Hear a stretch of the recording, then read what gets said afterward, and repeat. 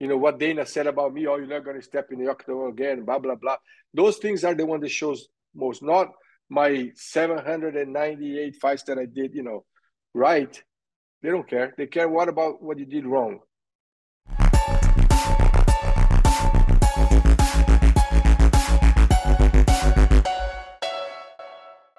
It's Mario Yamasaki. Thank you for stopping in, man. How's everything going?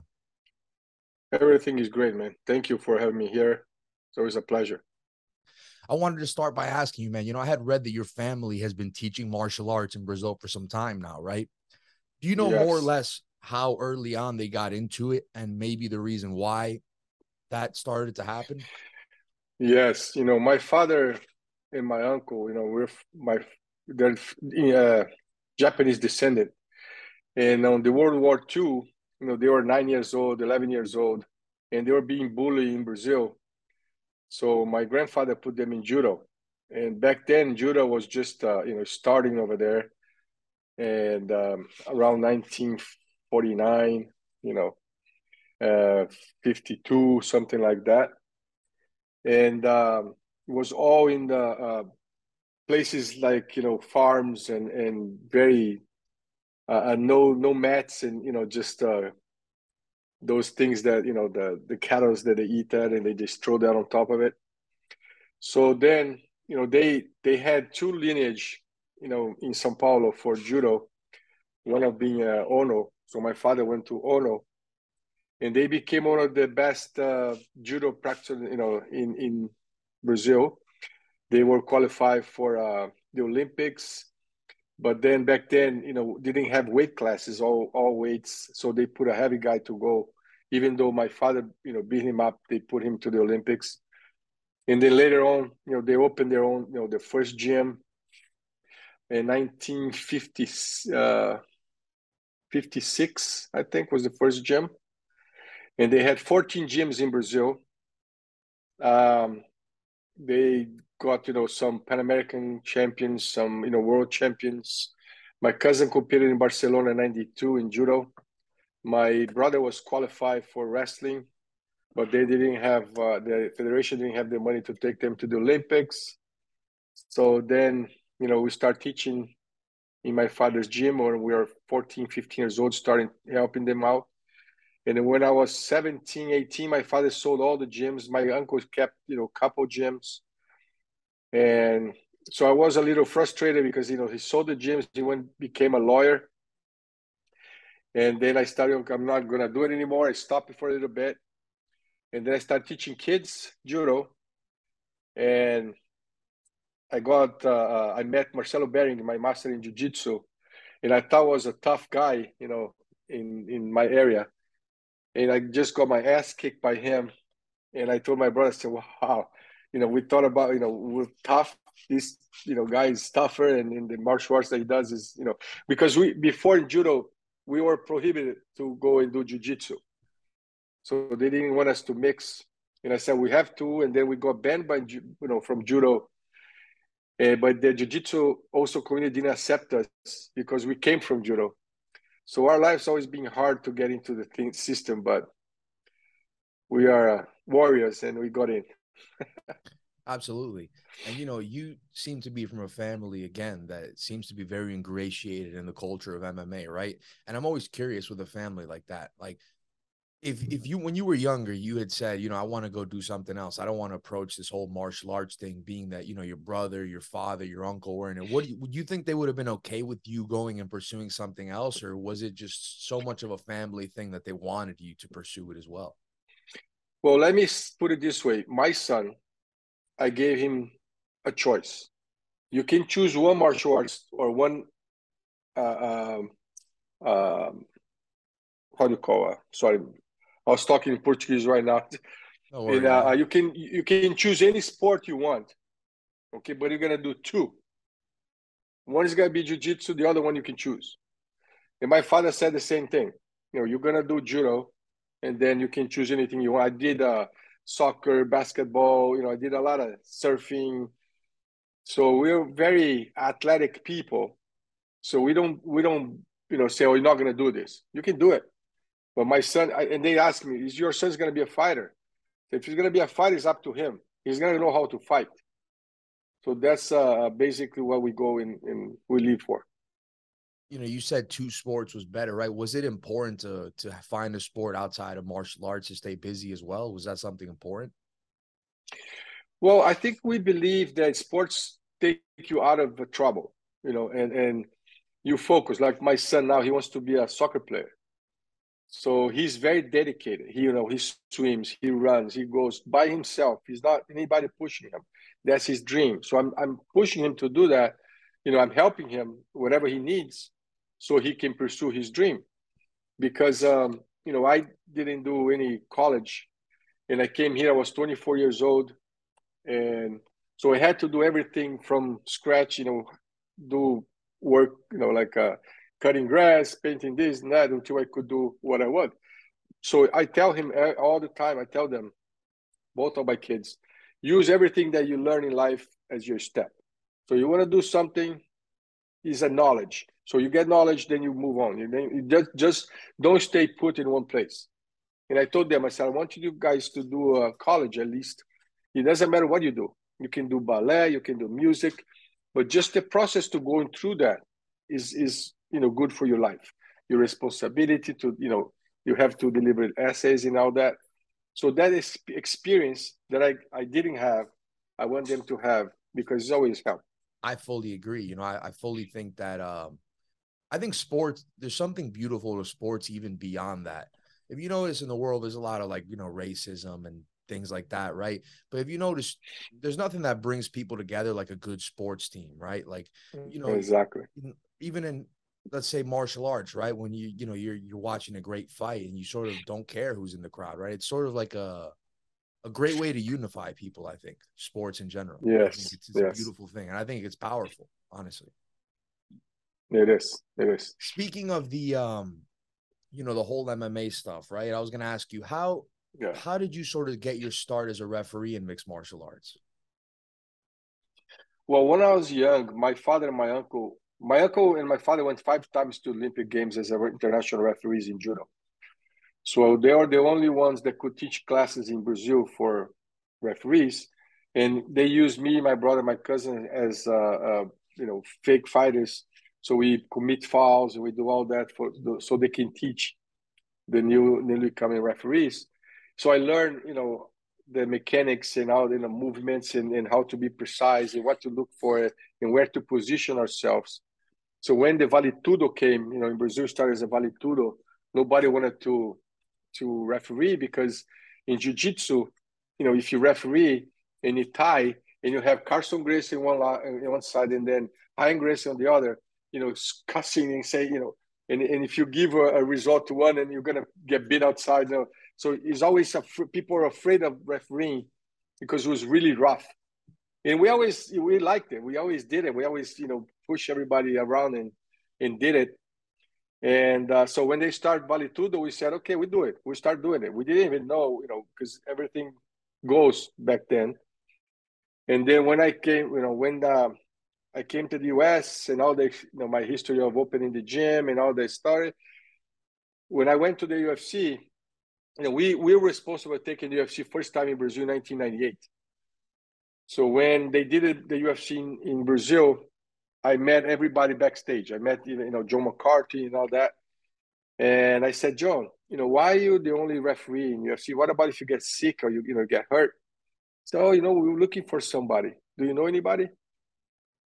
So I raised my hand and I start, I pay my own ticket to go to the places like, Birmingham, Alabama. I pay my ticket to go there, get a hotel.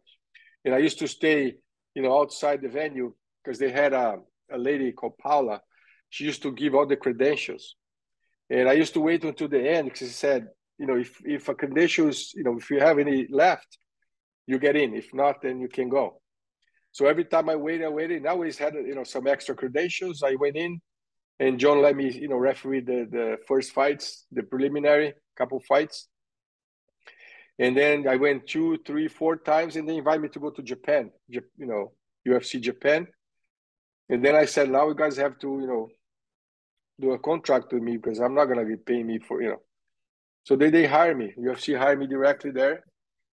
And then, after that came the commissioners, and everything started changing, and here we are today.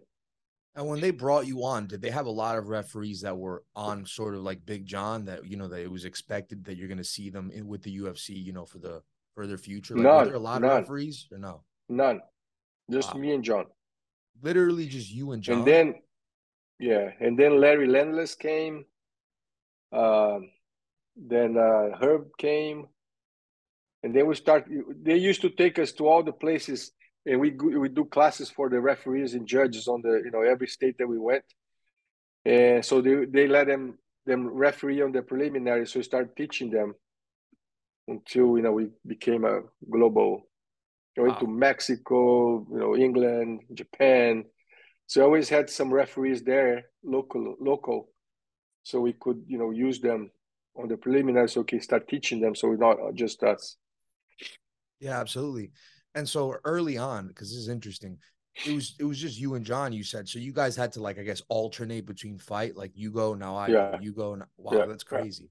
Now, as a referee, I would think you have to be pretty sharp, right? So is there like a mental fatigue that comes to when you're on like your fourth, fifth fight of the night? Let's say it's like the co-main event and like it's almost over. And you're like, man, this is like my fifth fight. Like, oh, I'm not that into. Is there something to that? Like, how many? Let me ask you that. How many at the time was that difficult? But now, because I don't really realize, how many fights do refs do per night, like on average now? I wanted to ask you those two things. Yeah. Now the beginner, like on the referees that are starting now, they do like maximum 2 fights, the preliminaries, and then we do the rest. But usually we don't do more than 3 fights a night. Maximum 4. This is now, right? This is now. Before, if we had 8 fights, I do 4. John do 4. He always did the main events. All the best fights, he got it. And I didn't care. I was just learning and having an experience of my life. I was traveling all over the world. It was a great experience. So, and aside from, Big John sort of maybe helping you with that opportunity, right? Maybe putting in a word with the UFC, did he help you out as far as like the technical aspect of being a referee? Like, did he give you a lot of pointers as you guys worked together? Always. Because, he was there from the beginning. So he started, because the UFC used to talk to him a lot because, they didn't know anything about it. He didn't even know. So they start talking to make the MMA rules. Because when they start, it used to be 3 fights per night. Same guy would fight 3 fights. And then they became, they changed to 1 fight a night. And then, timing, and then rounds. So all that started to, evolve. And this evolution, me and John always talked, he always being my mentor. Everything I ask him, he always answer. He's a really nice guy. He has a mind of an elephant. He doesn't forget anything. So he talks about fights that happened 20 years ago, and I was like, oh my God. So he's really knowledgeable. He's really nice. He wants the sport to grow. So he always helped me. And obviously being a referee, especially in MMA, could seem like such a high pressure job, right? Like, it seems like of all the jobs, that kind of is like, again, the most high stakes job, right? Like, one mistake could be so crucial, except for maybe being, the 2 fighters in there. When you were in there, right? Maybe it could have been like a conversation with John as you were ready to, sort of embark on your UFC referee journey. It could have been just a talk with anybody else, or just something that you had to figure out yourself. Did you know going into it, like, this is a job where if I make a mistake, people are going to be mad, fighters, fans? Like, were you fully aware of the consequences that came with maybe making a mistake as a ref? Like, were you aware of those things going into it? Yes, because judo is really, strict on that. Especially, back then, was a different point system. So if you go out and I'm sitting on the side, my gesture has to be, it has to be right there, like in a second. So for you to become an international referee in judo, it takes a long time. You have to do a lot of, competitions, and if you're not sharp, you're not gonna go in. So MMA is the same. You gotta think, a split second. What are you gonna do? Is he knocked out? He's just knocked down? Are you gonna let him go, or you're gonna stop the fight? Those are really important. So I live with that for my entire life. So that pressure doesn't bother me. Like for example, you have 25,000 people in the arena screaming. In Brazil, for example, when they went to the second time, I had the Jose Aldo and Chad Mendes. They had a fight before I ref, and I disqualified the guy in Brazil. And, it was a really, really big hit on me because everybody started, Especially in Brazil, screaming right? and You know saying how that I serious made. they take Oh, it there. fuck. And Right? then, yeah, the guy, yeah. So then for me, that was hard. And I said, and somebody told me, oh, don't go to because I was going to do the main event. And said, don't do the main event, they're going to kill you, blah, blah, blah. And I said, you know what? This is like swimming. If I almost die swimming, if I never go back in the water, I'm never going to go back in the water. So let me go and then fuck it. Let's put it. So then I went and, I did what I did and that's it. Mistakes everybody makes. My biggest mistake is going always true to the rule. You grab the fence, is a foul.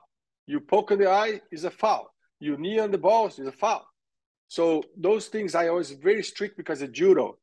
But on TV, MMA is different. You see people going, like a lot of referees going, let it go, knee on the balls or this and that, or the guy stop, like for I'm gonna take you down, you stop on the fence. That's a big foul because you change the course of the fight. So I used to be strict on that, and I got really criticized for that. So, and then I want to, like for example, Mike Chiesa, Chiesa, he went out. I mean, I'm being jiu-jitsu for entire life in judo. His arm was here, all of a sudden goes like this, and because I was so fast, he came out fast, and then he says that his technique is just to relax it and relax his muscle. I don't know if you know about rear naked choke. If you relax, you're gonna die. So how are you gonna just relax? That's a technique? No. So people criticize, oh, you stopped too early, you didn't move his hand. I didn't need to do that. But When you're in then a, with Valentina, do you look at the clock when you're in a situation like that or not at all? Do you look no, like, all not right, at there's all. 20 somethings? Not at all. You just look at the No, fight. because we have a 10-second signal. So the 10-second signals I know. Okay. I don't need to be looking at, only the 10 seconds. That's how it's gonna, my reaction is gonna be from there. So and then Valentina Shevchenko and Pedrita, I didn't check. Because see, that's the other thing that when you start become famous, I was in Brazil and then I start, interviewing here, interview there, and this and that, and sponsors and events that I have to take. So I didn't focus, and I didn't realize. But then when I was in the locker room, I said to both of them, I said, "Look, why are you defending yourself intelligently? I'm not gonna let the fight go." So every time Valentina is punching, punching, said, "I'm gonna stop the fight. I'm gonna stop the fight." She moved. So then I have to go by my words, and that's how I should have changed. So I learned my lesson.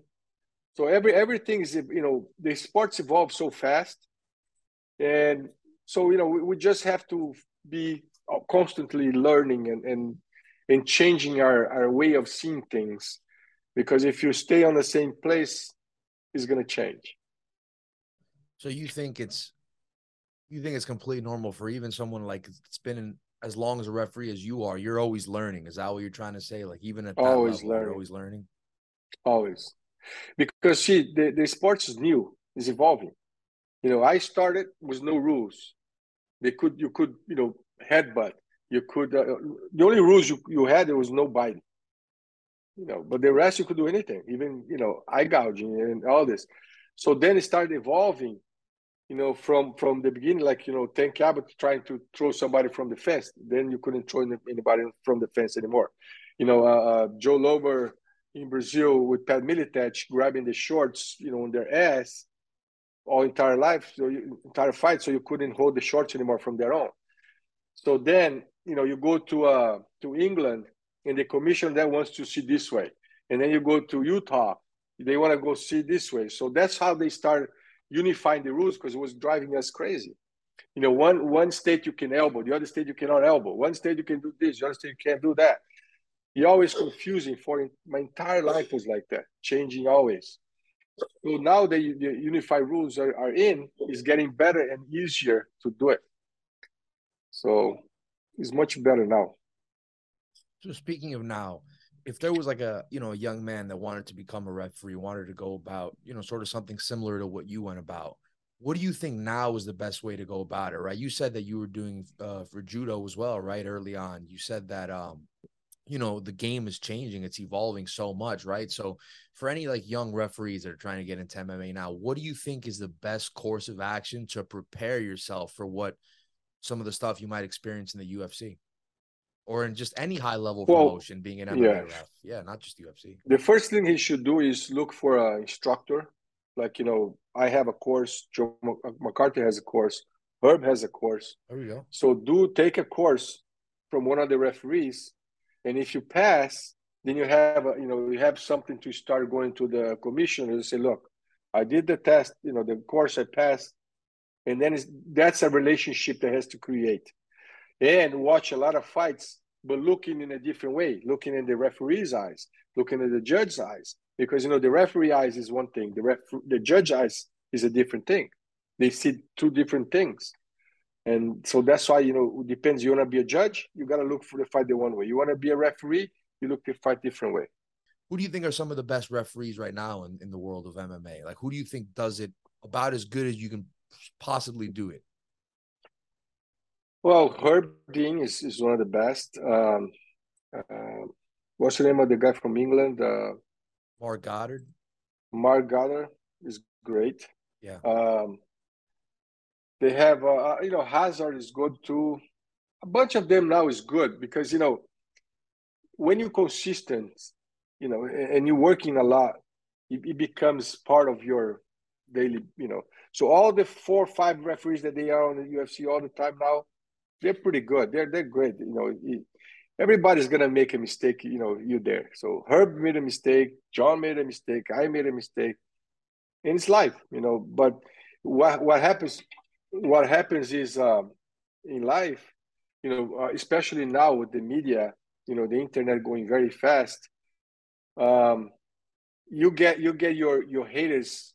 Like, for example, let's say I referee 800 fights and I fuck up in 4. The only thing that shows on my history is the 4 fuck ups that I did, Yeah. because those are the ones that keep pushing. And sometimes it's not relevant, but that's there. What Dana said about me, oh, you're not going to step in the octagon again, blah, blah, blah. Those things are the one that shows most, not my 798 fights that I did, right. They don't care. They care what about what you did wrong.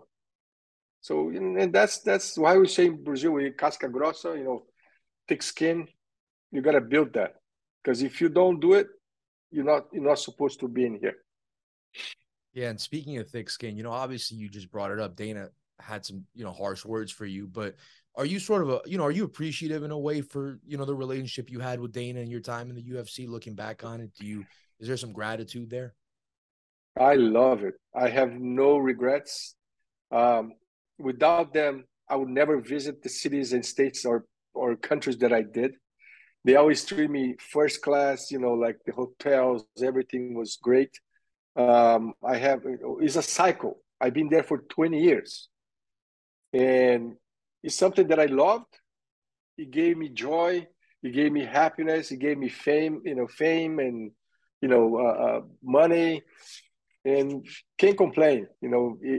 They lost, not me, because I will continue, but he's just, media talk, and he's on his right. We had a relationship at the beginning when it was small. When they just bought it, I was there before Dana White. So when they bought it, he was really nice. We went out all the time. We talked, and we had, a close relationship, open relationship, like I could call him anytime. When it became a corporation, started to put people under him, and people are jealous and they start blocking you. So a lot of people start blocking us, going to, oh, you can't talk to Dana now, you have to talk to me. You can't do this, you have to do this. And then it became really cold. especially after they sold the last time, is even colder.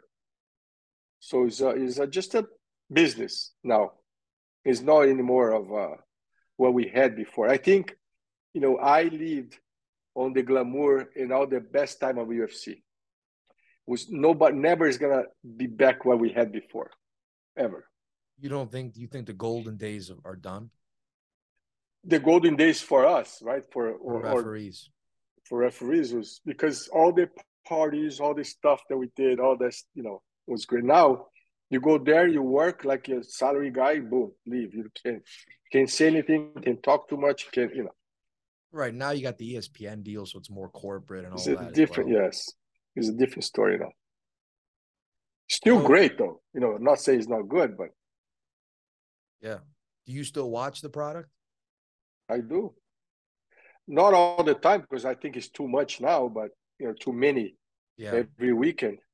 So I can't follow, unless it's somebody that I know. But sometimes I can every weekend be watching UFC. It's not me, but I still watch a lot. Yeah. Let's say the UFC reached out and said, we'd love to have you come back, rep some fights. Is that something you'd be interested in doing based on some of the stuff you said or no? For sure, for sure. So even how it is now, I you mean, wouldn't for mind you going for in there you a to step in. see, I wouldn't go. Yeah, I wouldn't go back on my own now because it was really rough for my family. I spent 20 years, traveling every month. So a reporter went to my daughter one day, asked, is nice to have a famous father, blah blah blah, and she said, yeah, this guy's not, he's never in my birthdays, New Year's, he's never here. So my father is not here. He's a referee, but I miss my father. So now I'm home most of the time now, more than ever. But then I was, talking to my son. He said, "Dad, why don't you go back to UFC?" I said, "Son, I don't want to go back because of this reason, that reason." He said, "Yeah, but now I can go with you. I can travel with you." I said, "Oh, you're right." Yeah. I said, "Well, if a chance happens, then I'll go just for him to go back." But my stuff there, I did it.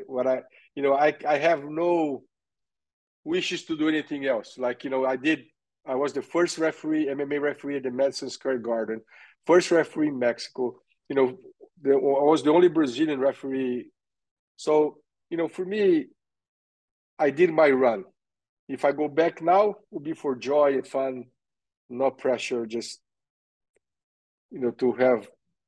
to bring my son to this game a little more so he can see what I did, and I was what I was before. I was in a video game. I had my doll, my bubblehead, my cards. So for me, what else do I want? So as far as MMA, you sort of feel like there's everything, you've done everything you can do already, right? Well, because see, I don't want to be a coach anymore. I used to have some fighters and stuff, but I don't like to babysit, first of all. And then when the guy becomes a champion, then I have to start babysitting even more. They start not respecting, and all you did for him, well, after he's a champion, that he's know everything. So I don't like that. So I said, I'm not going to do it. Even my gyms, and we have, 15 gyms, and I started, but now my brother, take care of it. He runs it because I have a construction company now. So I'm a, general contractor, and I love because it's almost the same as MMA. Every day is a different thing, different problems, different fights. So I'm great. Yeah. I And then can't. I mean, of course, I have a little. Of course, I have a little. Like Dana. I think Dana was a little, too rush on me because I'm not that bad, And for 20 years there, and he always came to me. We talk a lot, and for him just to be a media guy, just destroy a guy. Oh, you're not going to step here anymore. I didn't. That wasn't that bad.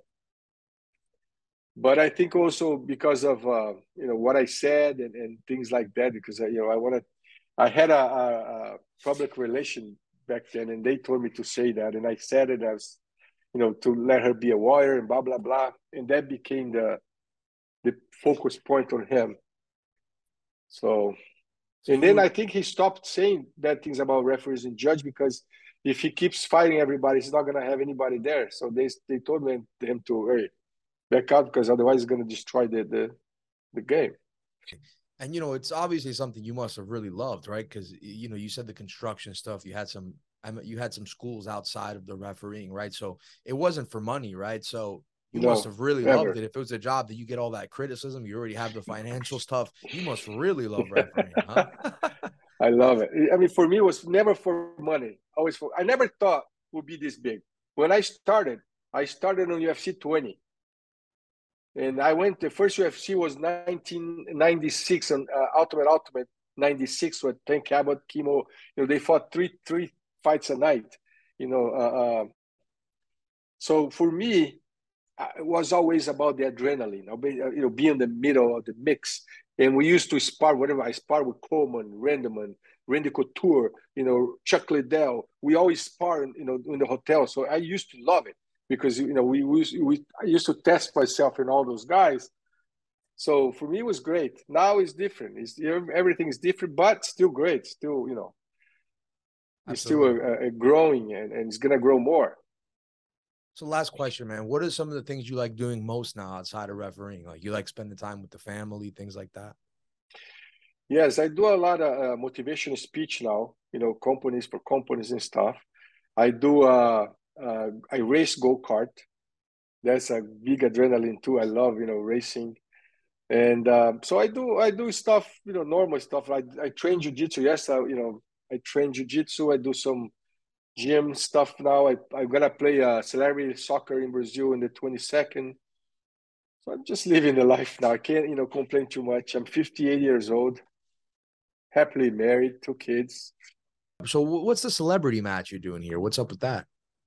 Well, in Brazil, they do a lot of celebrity, sports thing. They do volleyball, they do soccer, they do go-kart racing. And I do soccer and I do go-kart racing.